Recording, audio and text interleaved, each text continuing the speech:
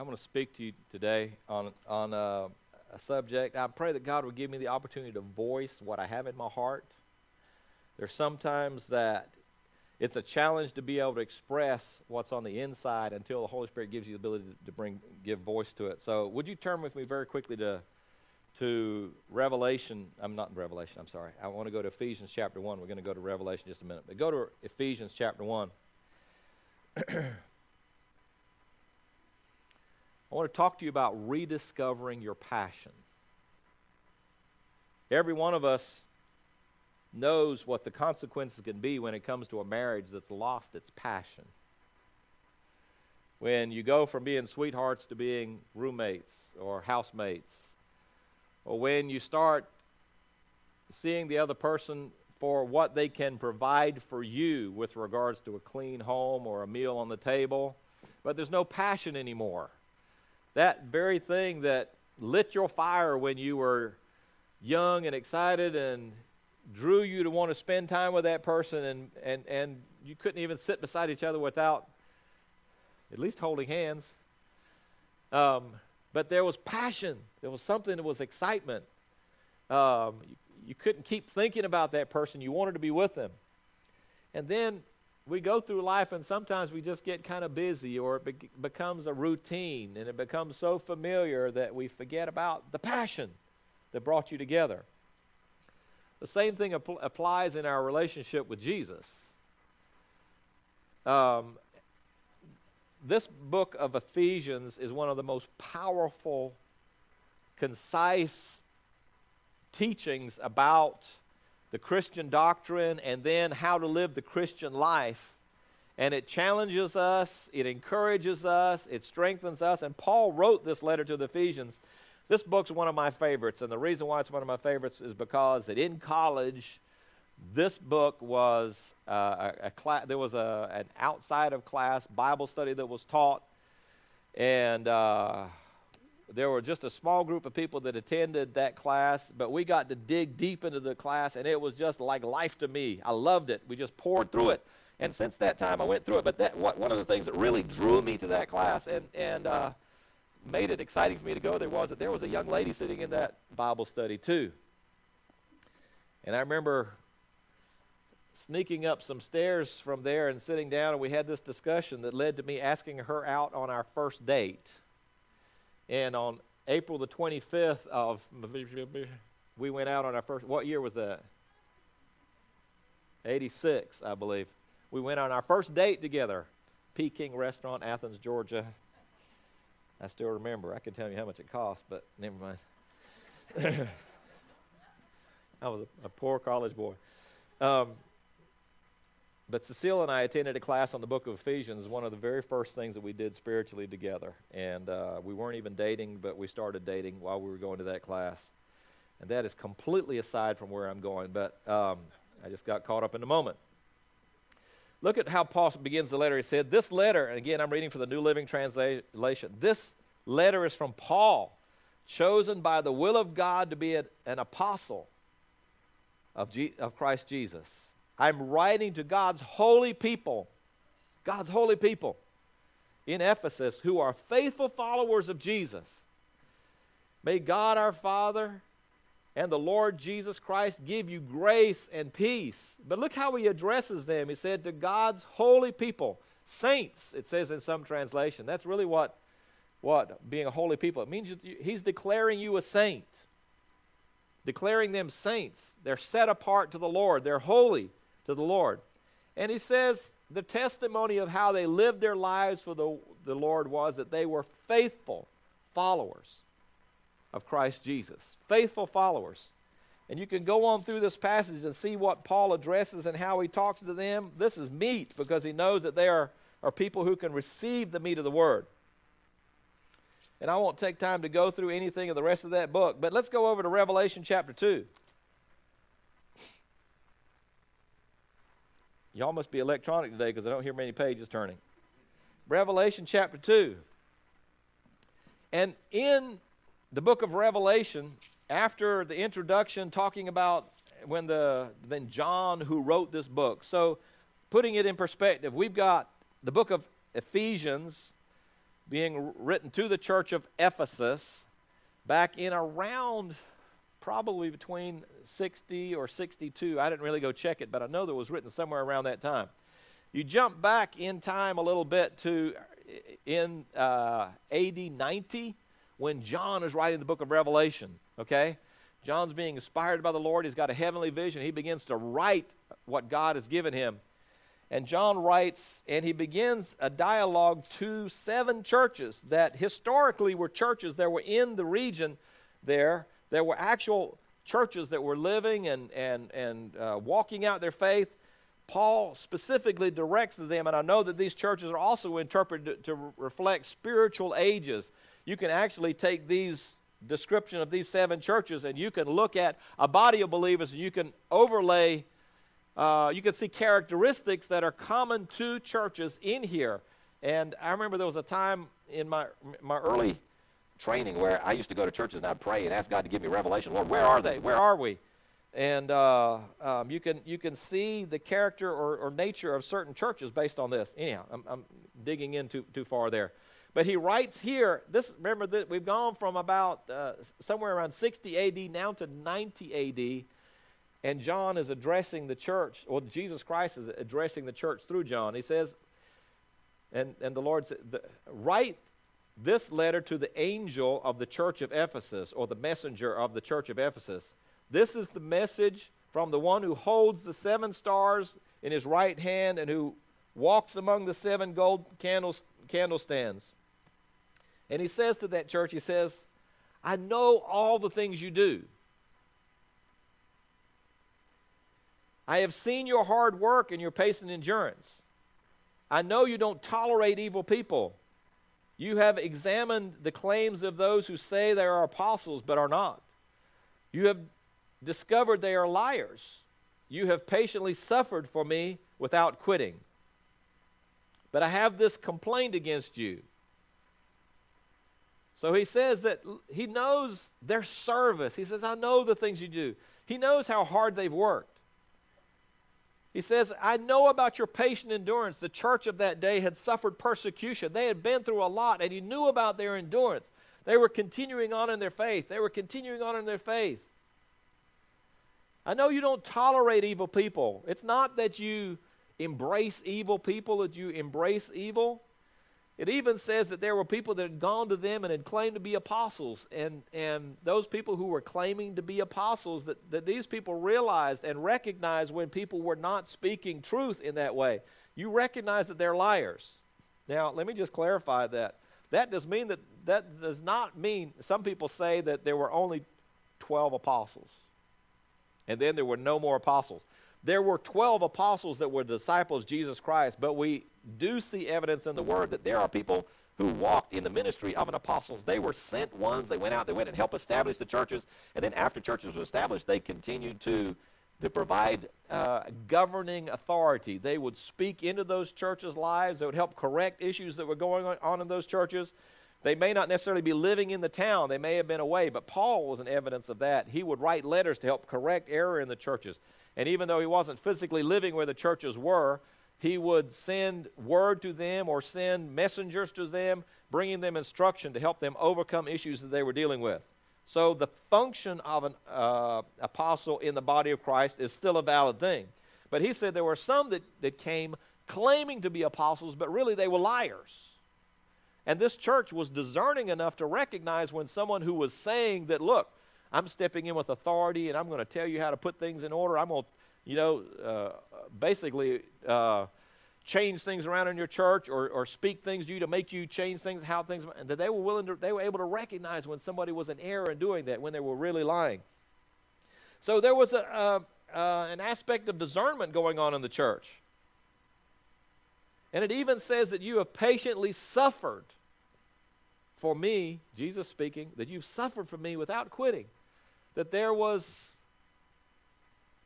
a rootedness and a groundedness and a determination to live the Christian life, to continue living even though there may have been hardship or persecution or difficulty that they were suffering. But it's amazing to me, it's fascinating to me that even with all of that, that he comes back and he says, but I have one thing against you. have one complaint against you. And in this translation it says, you don't love me or others the way you did at first. Or you've forgotten your first love. You've fallen out of love. Folks, it happens in relationships. It's possible to keep doing the things that need to be done and there not be any passion anymore. It's just a routine. It's just a going through the motions. And if I can be honest and just say it the way it needs to be said, to some degree it happens in every marriage. To some degree it can happen in any relationship. And there's times when you have to pursue that passionate relationship again. Because it's easy for love to become a routine that doesn't have any passion. Isn't that right?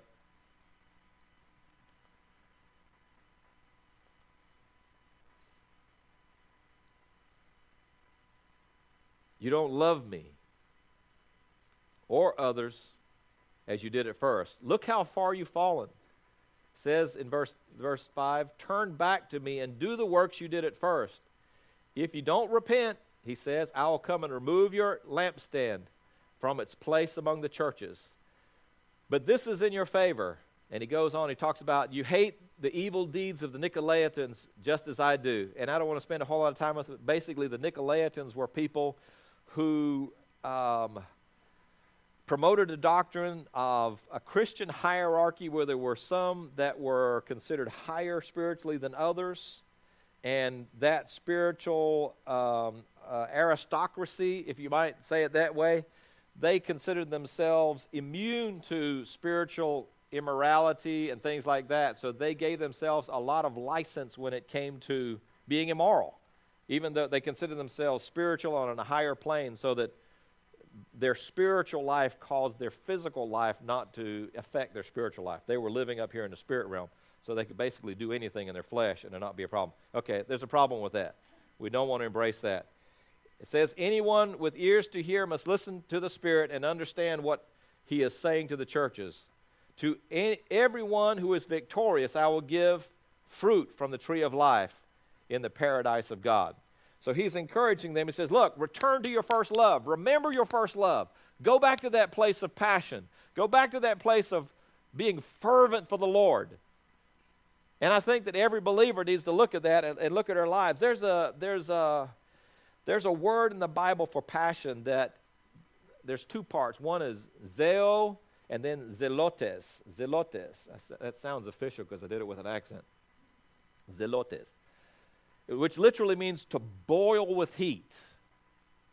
So word is described of when you're going to boil water, but it means to boil with heat. There's something going on the inside to cause you to churn on the inside. The prophet spoke and he said, I've got a fire shut up in my bones. There's something going on the inside of me that I can't keep it inside. It's got to come out.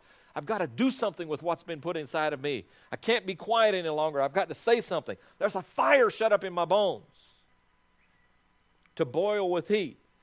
Another translation of that is to burn with zeal, or one burning with zeal. Somebody filled with a passion. To be fervent in spirit. Let's look at Romans chapter 12. We're getting close on Wednesday night to finishing the book of Romans, and what a blessing it's been. Look at Romans chapter 12 and verse 10. Man, Romans chapter 12 is such a packed chapter.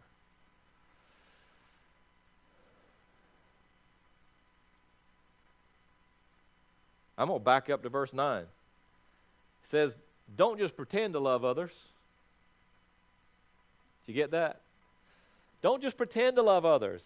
Well, hey there, sister. Hey there, brother. Pat them on the back. I'm really going through something this week. Well, I'll pray for you. God bless you. Pat, pat. Don't just pretend to love others. Really love them. Really love them. Hate what's wrong. Hold tightly to what is good. Then it says in verse 10, love each other with genuine affection and take delight in honoring each other. We talked about it on this Wednesday night. I'm going to try not to go there. I am going to go there. If you're loving someone with genuine affection, folks, if you really love someone, okay, I know that you wouldn't do this, but I could probably go around this room. It's terrible to say it this way. We could go around this room and find something wrong with just about everybody in here. Aren't you shocked? Except for Randy. We could, I mean, honestly, I could talk to you all day long about things that I wish I hadn't done, or I wish I did do better, but we're growing into his image, but we hadn't got there quite yet. You know what I mean? Come on, people. We could go around the room, and if we really wanted to, we could take our day and pick people apart. Have you ever been around people that just love to pick other people apart? How many of you love to be around people like that? You get around somebody who's always picking other people apart, and you wonder what they say about them when you leave. What they say about you when you leave. Kind of makes you uneasy. I don't want to be around people that are constantly critiquing and running other people down. It doesn't take much to find something wrong with somebody. But this scripture tells us to honor other people. What is honoring someone? It doesn't mean that you reverence or respect or appreciate somebody because they always do everything right. Parents, when the scripture says honor for children to honor their parents, is because we parents always get it right? No, because the word is instructing our children to honor the parents, to respect us for who we are. And when the scripture here tells us to honor those that are around us, it means that despite our problems, find something to honor them for. Find something to respect them for. Find worth in them. In our household, we have a custom, a tradition, that when it comes somebody's birthday, that we sit down as a family, or now whoever's at the house, and we take some time sitting around in a circle normally, or sitting at a table, and we go around the room, and each person takes a moment to appreciate the person that's having a birthday. It's not a time to drag up shortcomings or failings or places where they falter or something like that. It's a time to honor that person. And it's really amazing to watch over time how, it kind of feels good. You know what I mean? To have a whole room of people going around and finding something that they appreciate you about. And it's really a blessing to see the lift that it gives that person, just to have people that are important to them honoring their lives. And now we've seen a few other families that we're associated with that are starting to pick that up and start to do that with their families, and that's been a blessing. But it takes an intentionality to honor people around you. So rather than, religion loves to point a finger and say what's wrong with someone, but finding something that's good in somebody, that takes, in my mind, a love of the Lord, that you learn to value someone beyond something that might be offensive or something like that. So he challenged us here. He said, take delight in honoring each other. Listen to what he says here. Never be lazy, but work hard and serve the Lord enthusiastically. There's the word there, with an enthusiastic or zealous spirit. It's talking about that passionate. When you serve the Lord, serve him passionately. Serve him passionately. There needs to be a zeal. There needs to be like a boiling water on the inside. How many of us, when we come to church, well, I got children's church today, or I got to be with the youth today, or I'm an ush. I'm a greet. I've got something to do. It's a task. But do we do it? We do it with a passion. Folks,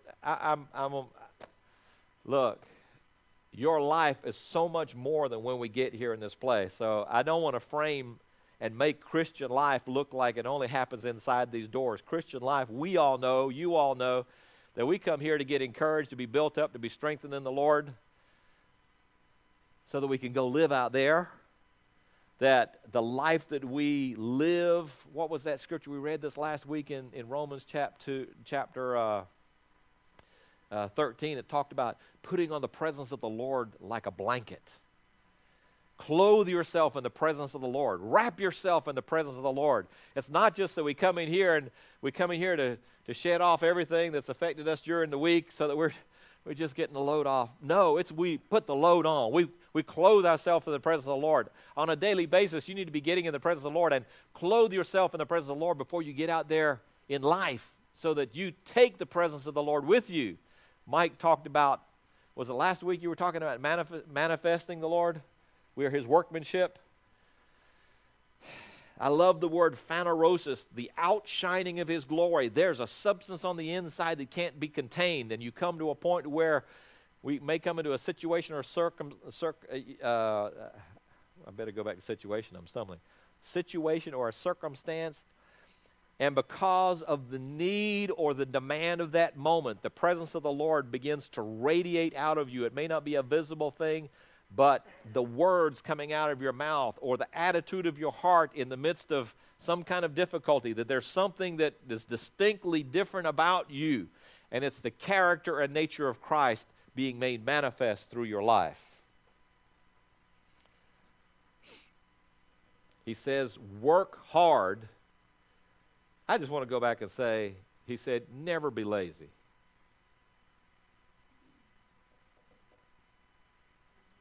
And the exception is never. Never. Don't be lazy.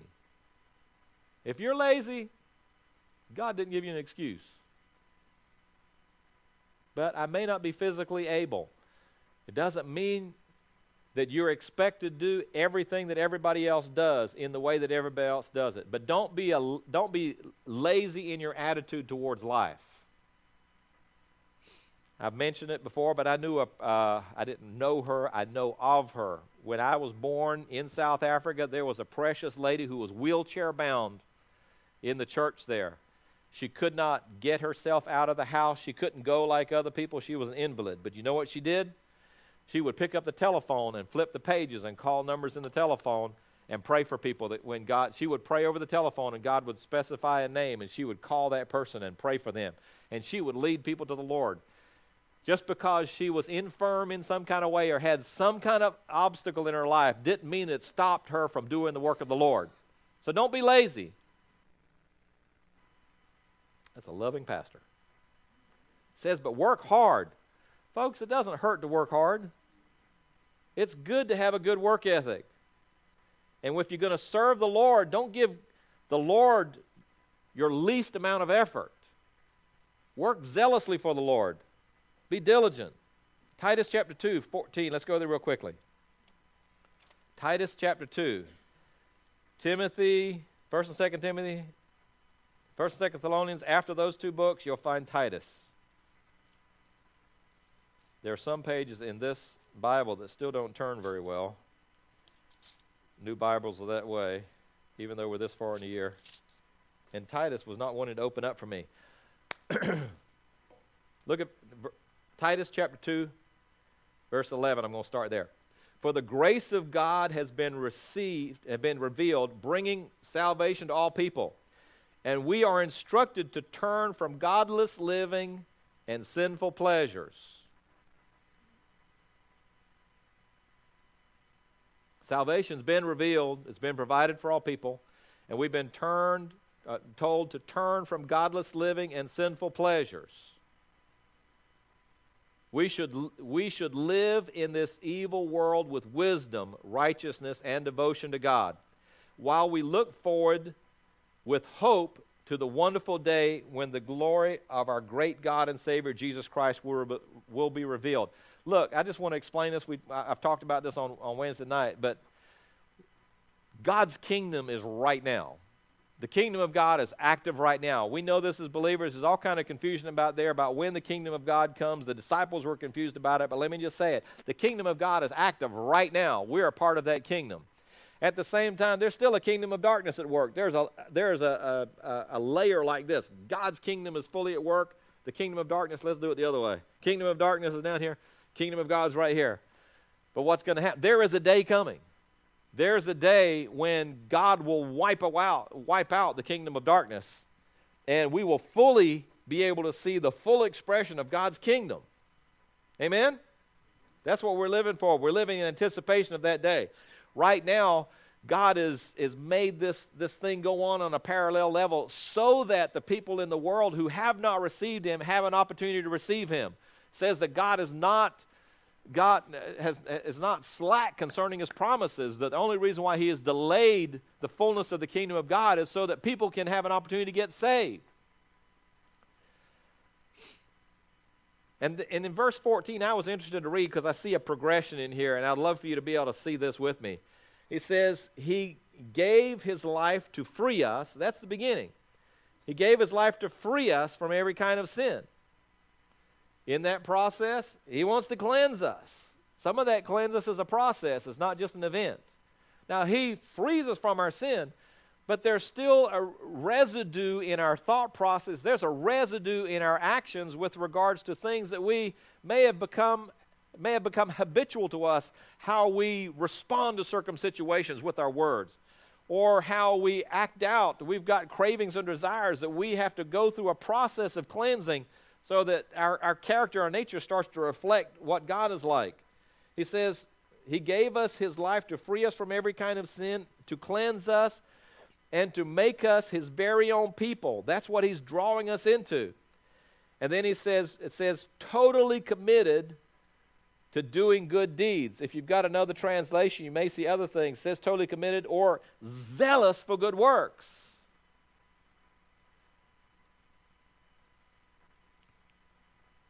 I just want to ask you a question. Are you zealous for good works? Are we in receptive mode when it comes to the good things of God, or in the giving mode with regards to the giving God? I know this, when I pray,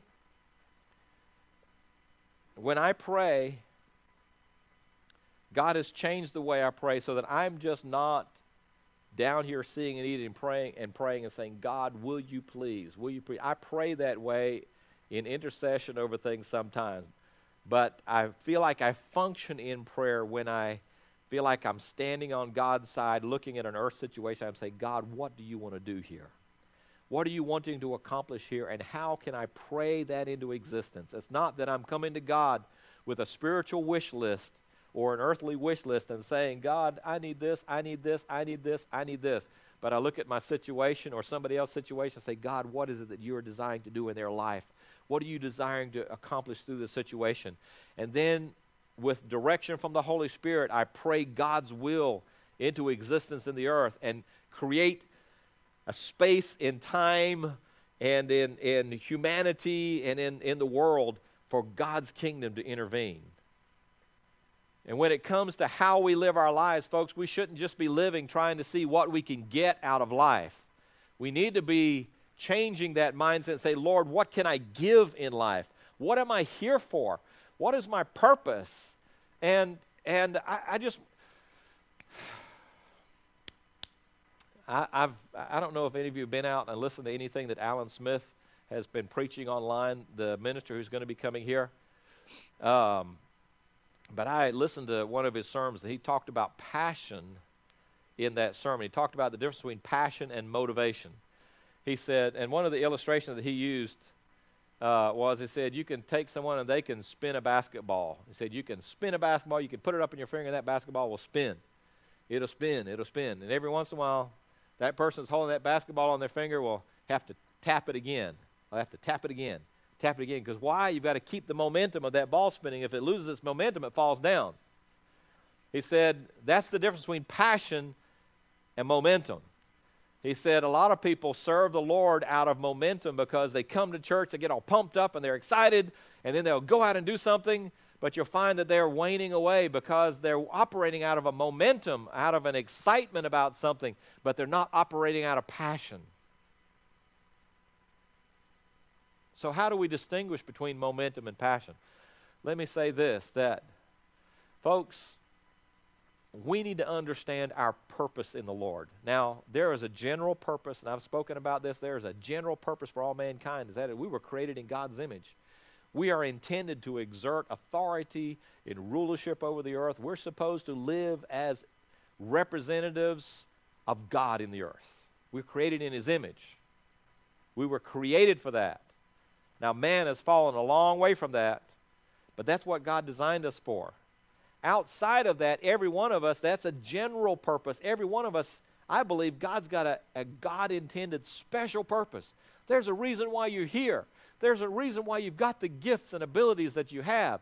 There's a reason why you're made the way that you're made. You know, everybody,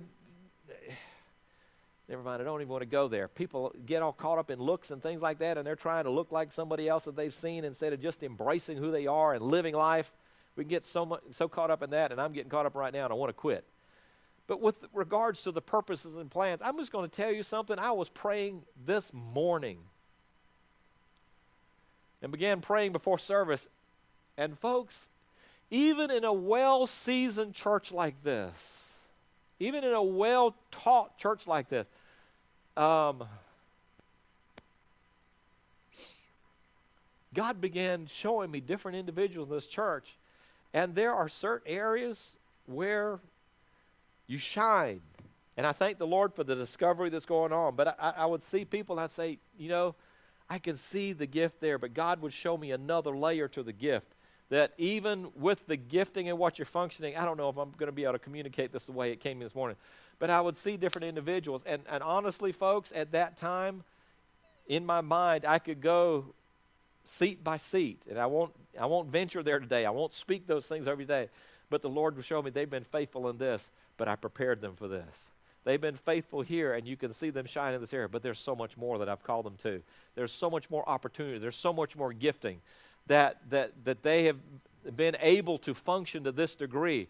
But I've got so much more. And the Lord was showing me individual to the point where I finally just asked the Lord to stop.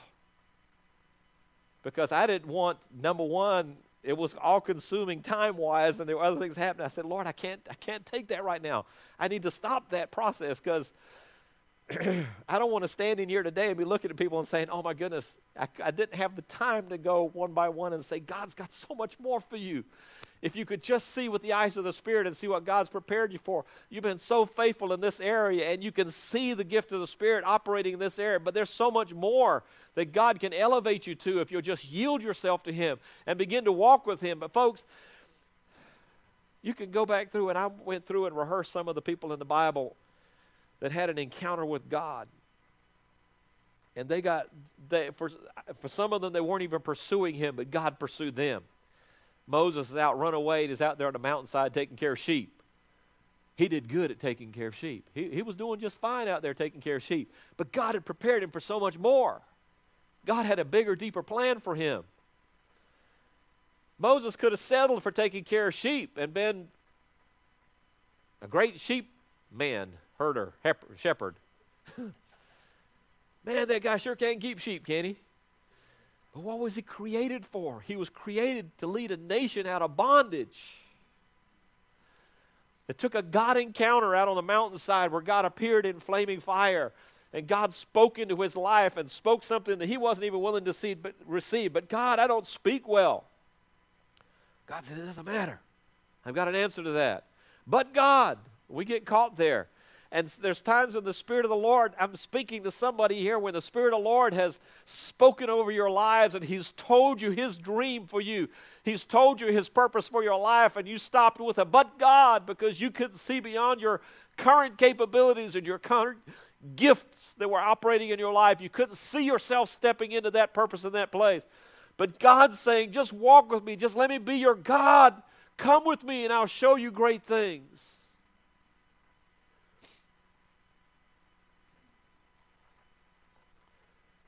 Some of you have been overcome by the hardships that you hit in your life, and you considered that a hardship as being the stopping place, that was the place that killed your dream. Well, that event that you went through, or that thing that you had to endure, you thought that stopped you from being who God had intended for you to be. But can I just stir something inside of you and say it is the pressing beyond that moment, or pressing beyond that hardship, or pressing beyond that obstacle that will open the door for you to being fully what God's intended you to be.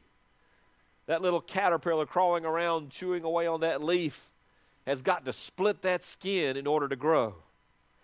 It's got to find itself in that very hard place where it finds itself restrained and go through the process of development in order to break out of that shell and spread its wings and fly, because it was never intended to just be a caterpillar. That little chicken, I've got people that meet me and they haven't seen me in a long time, and every time they meet me, they say, well, how are your chickens? I said, they're long gone. I don't have any chickens anymore. I'm the chicken man. But those little chicks inside that shell go through stages of development. You know, it was God's purpose and plan for them to be in that shell. But there's more, because there comes a time where that skin that once protected us and that shell that once kept our life and preserved our lives becomes a cage that keeps us from moving into what God's called us to be. And we've got to discern by the Spirit when God's purpose causes us to be able to flex and stretch and move beyond and press through what becomes a hardship and a difficulty. That is not intended to be what encases you. God sometimes allows difficult things in order to develop the muscles of our life and to see how hard we're willing to pursue, and it will help us break free into a newness of life. That little chick has got to break out of that egg, and if you help them, if you open that shell for them before time and they don't have the opportunity to flex their muscles, little chick will die. It's got to fight free from that shell. That little turtle that's got to come up out of that dirt, I don't know how it can live underneath the dirt, but they do. That sea turtle has been laid underground and then has to break out of its little leathery shell and then work its way up through the dirt with those little flippers that it has, and then flop on down the beach. If you take that fledgling, I don't know if you call it a fledgling, I'm going to call it fledgling, that little turtle, and walk it down to the water and put it in the waves, it'll drown. Because it hasn't developed the strength in its flippers to be able to swim, to get back up, to get a breath. That battle that it has to fight through in digging out from the ground and fighting its way down to that beach and getting past all those predators that are coming down, it's that battle that helps it to become what it's intended to be out there in the ocean. Folks, a lot of us have looked at the hardships of our life and we felt like it's broken us and it's taken us down. Don't let it do that. Fight through, press through, break out of the skin, break out of that thing that's been a hindrance to you, and be free to be what God's created you to be. But folks, we have got, there are moments in my life where I've gone before God because I was at a hard place and I didn't know how to go beyond it. And I got before God and wouldn't let go of the horns of the altar, wouldn't let go of that place until I received a word from God or had an encounter with God, and it changed my life. I can point to those moments like milestones in my life, knowing that that pressure or that difficulty or that hardship helped me to move beyond and get another level of freedom or another piece of the puzzle with regards to what God's plan was for my life. Folks, we need more encounters like that. Don't just accept the life that you have. Press beyond that and attain a different level of faith and a different level of life in line with what God's purpose for you. Don't be contained by your past. Break out of it.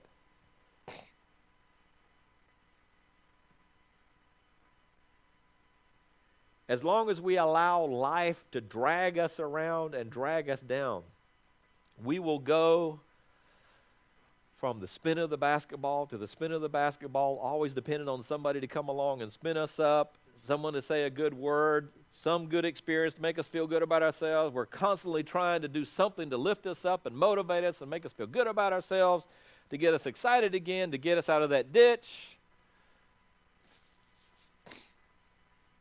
But if we can have an encounter with God, and rather than it just being a one-time event, but it become a lifestyle that we press into the presence of the Lord, and Scripture says, stir yourself up in your most holy faith. Go into the presence of the Lord. Clothe yourself in His presence so that you're equipped for the day. It won't be about somebody coming along and patting us on the back and making us feel good, or somebody saying some kind of kind word that lifts us back up. There'll be this churning fire on the inside that if it causes us to flame and be excited and causes the pot to boil. And we'll find that we're consumed with a passion for life and not just motivated from, it doesn't even have to be the victory. Think about what Paul did with his life. He was so filled with passion for the things of God that he endured persecution. What if he stumbled at the persecution thinking that maybe God doesn't love me or maybe God doesn't care for me because I'm being persecuted? No, he got right up and went right back to what he was doing because he endured the hardship because he was passionate about the things of God. He was consumed with a passion for the Lord.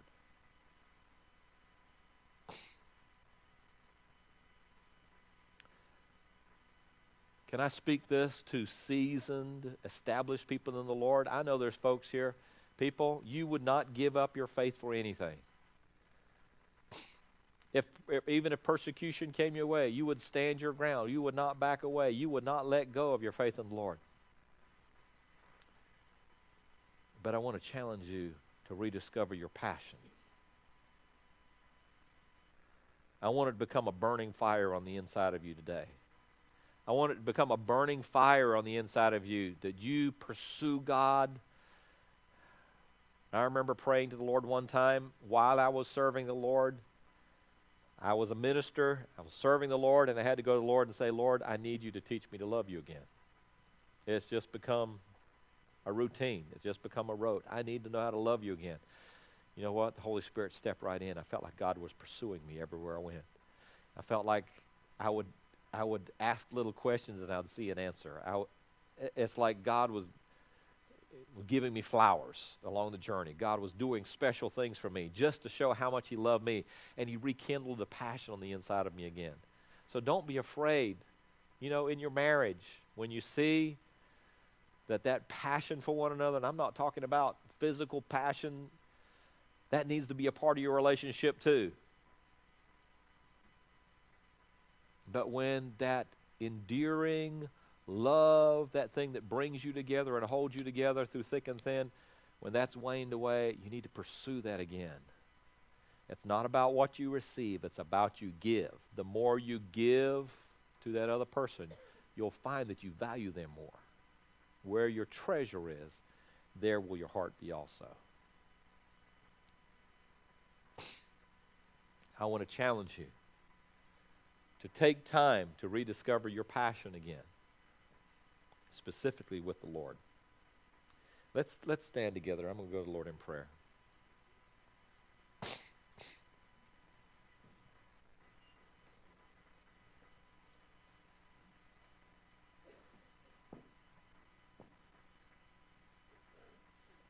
Lord, your word says that in the face of the obstacles of life and of the season of the times and of the pressures that are out there, that there will be a time that even the love of the elect, some of the elect, will grow cold. God, we don't want to be in that pit. We don't want to be caught in that trap. So God, I pray over this body with the authority that's been given me, Lord, to all those who are willing to be receptive to it. God, would you stir our passion for you again? God, would you draw us into a vibrant relationship with you again? And God, awaken inside of us that calling and that gifting and that purpose that you birthed us for, Lord. Help us to have an understanding of it. Mike last week talked about us being your workmanship and your masterpiece, dear God, that we were created for good works. This scripture today, Lord, talked about us being zealous for good works, having a passionate desire to see good things happen in line with what your purpose for our life is. God, would you stir us up again, dear God? Yeah, we've got opportunities this week to go out and share our faith with people on Friday night, dear God. We've got opportunities this week through our workplace, dear God, and through our schools, things like that, and with our interactions with our family, dear Lord, to share life with people. You sure have blessed us, dear God. Kindle a passion in our hearts again, I pray. God, I pray for this good people. God, that there would not be one person under the sound of my voice today that would step into eternity without a sense that they had fulfilled their purpose in this earth. Lord, I know for some, they look at that and say, well, I don't have very much time, or I sure have lived a whole lot of life and I haven't got it done, and I don't even know what it is that I'm doing. But God, I believe that if you intended it, you will reveal it, and what you revealed, your God, they will have the gifting and the ability to accomplish. So God, from this point forward, we dedicate ourselves to this. Accomplish your purposes through us, we pray. And God, we'll give you all praise and all glory. And we pray this in Jesus' name. Amen. May the Lord bless you. May you have a sense of his presence every day. God bless you.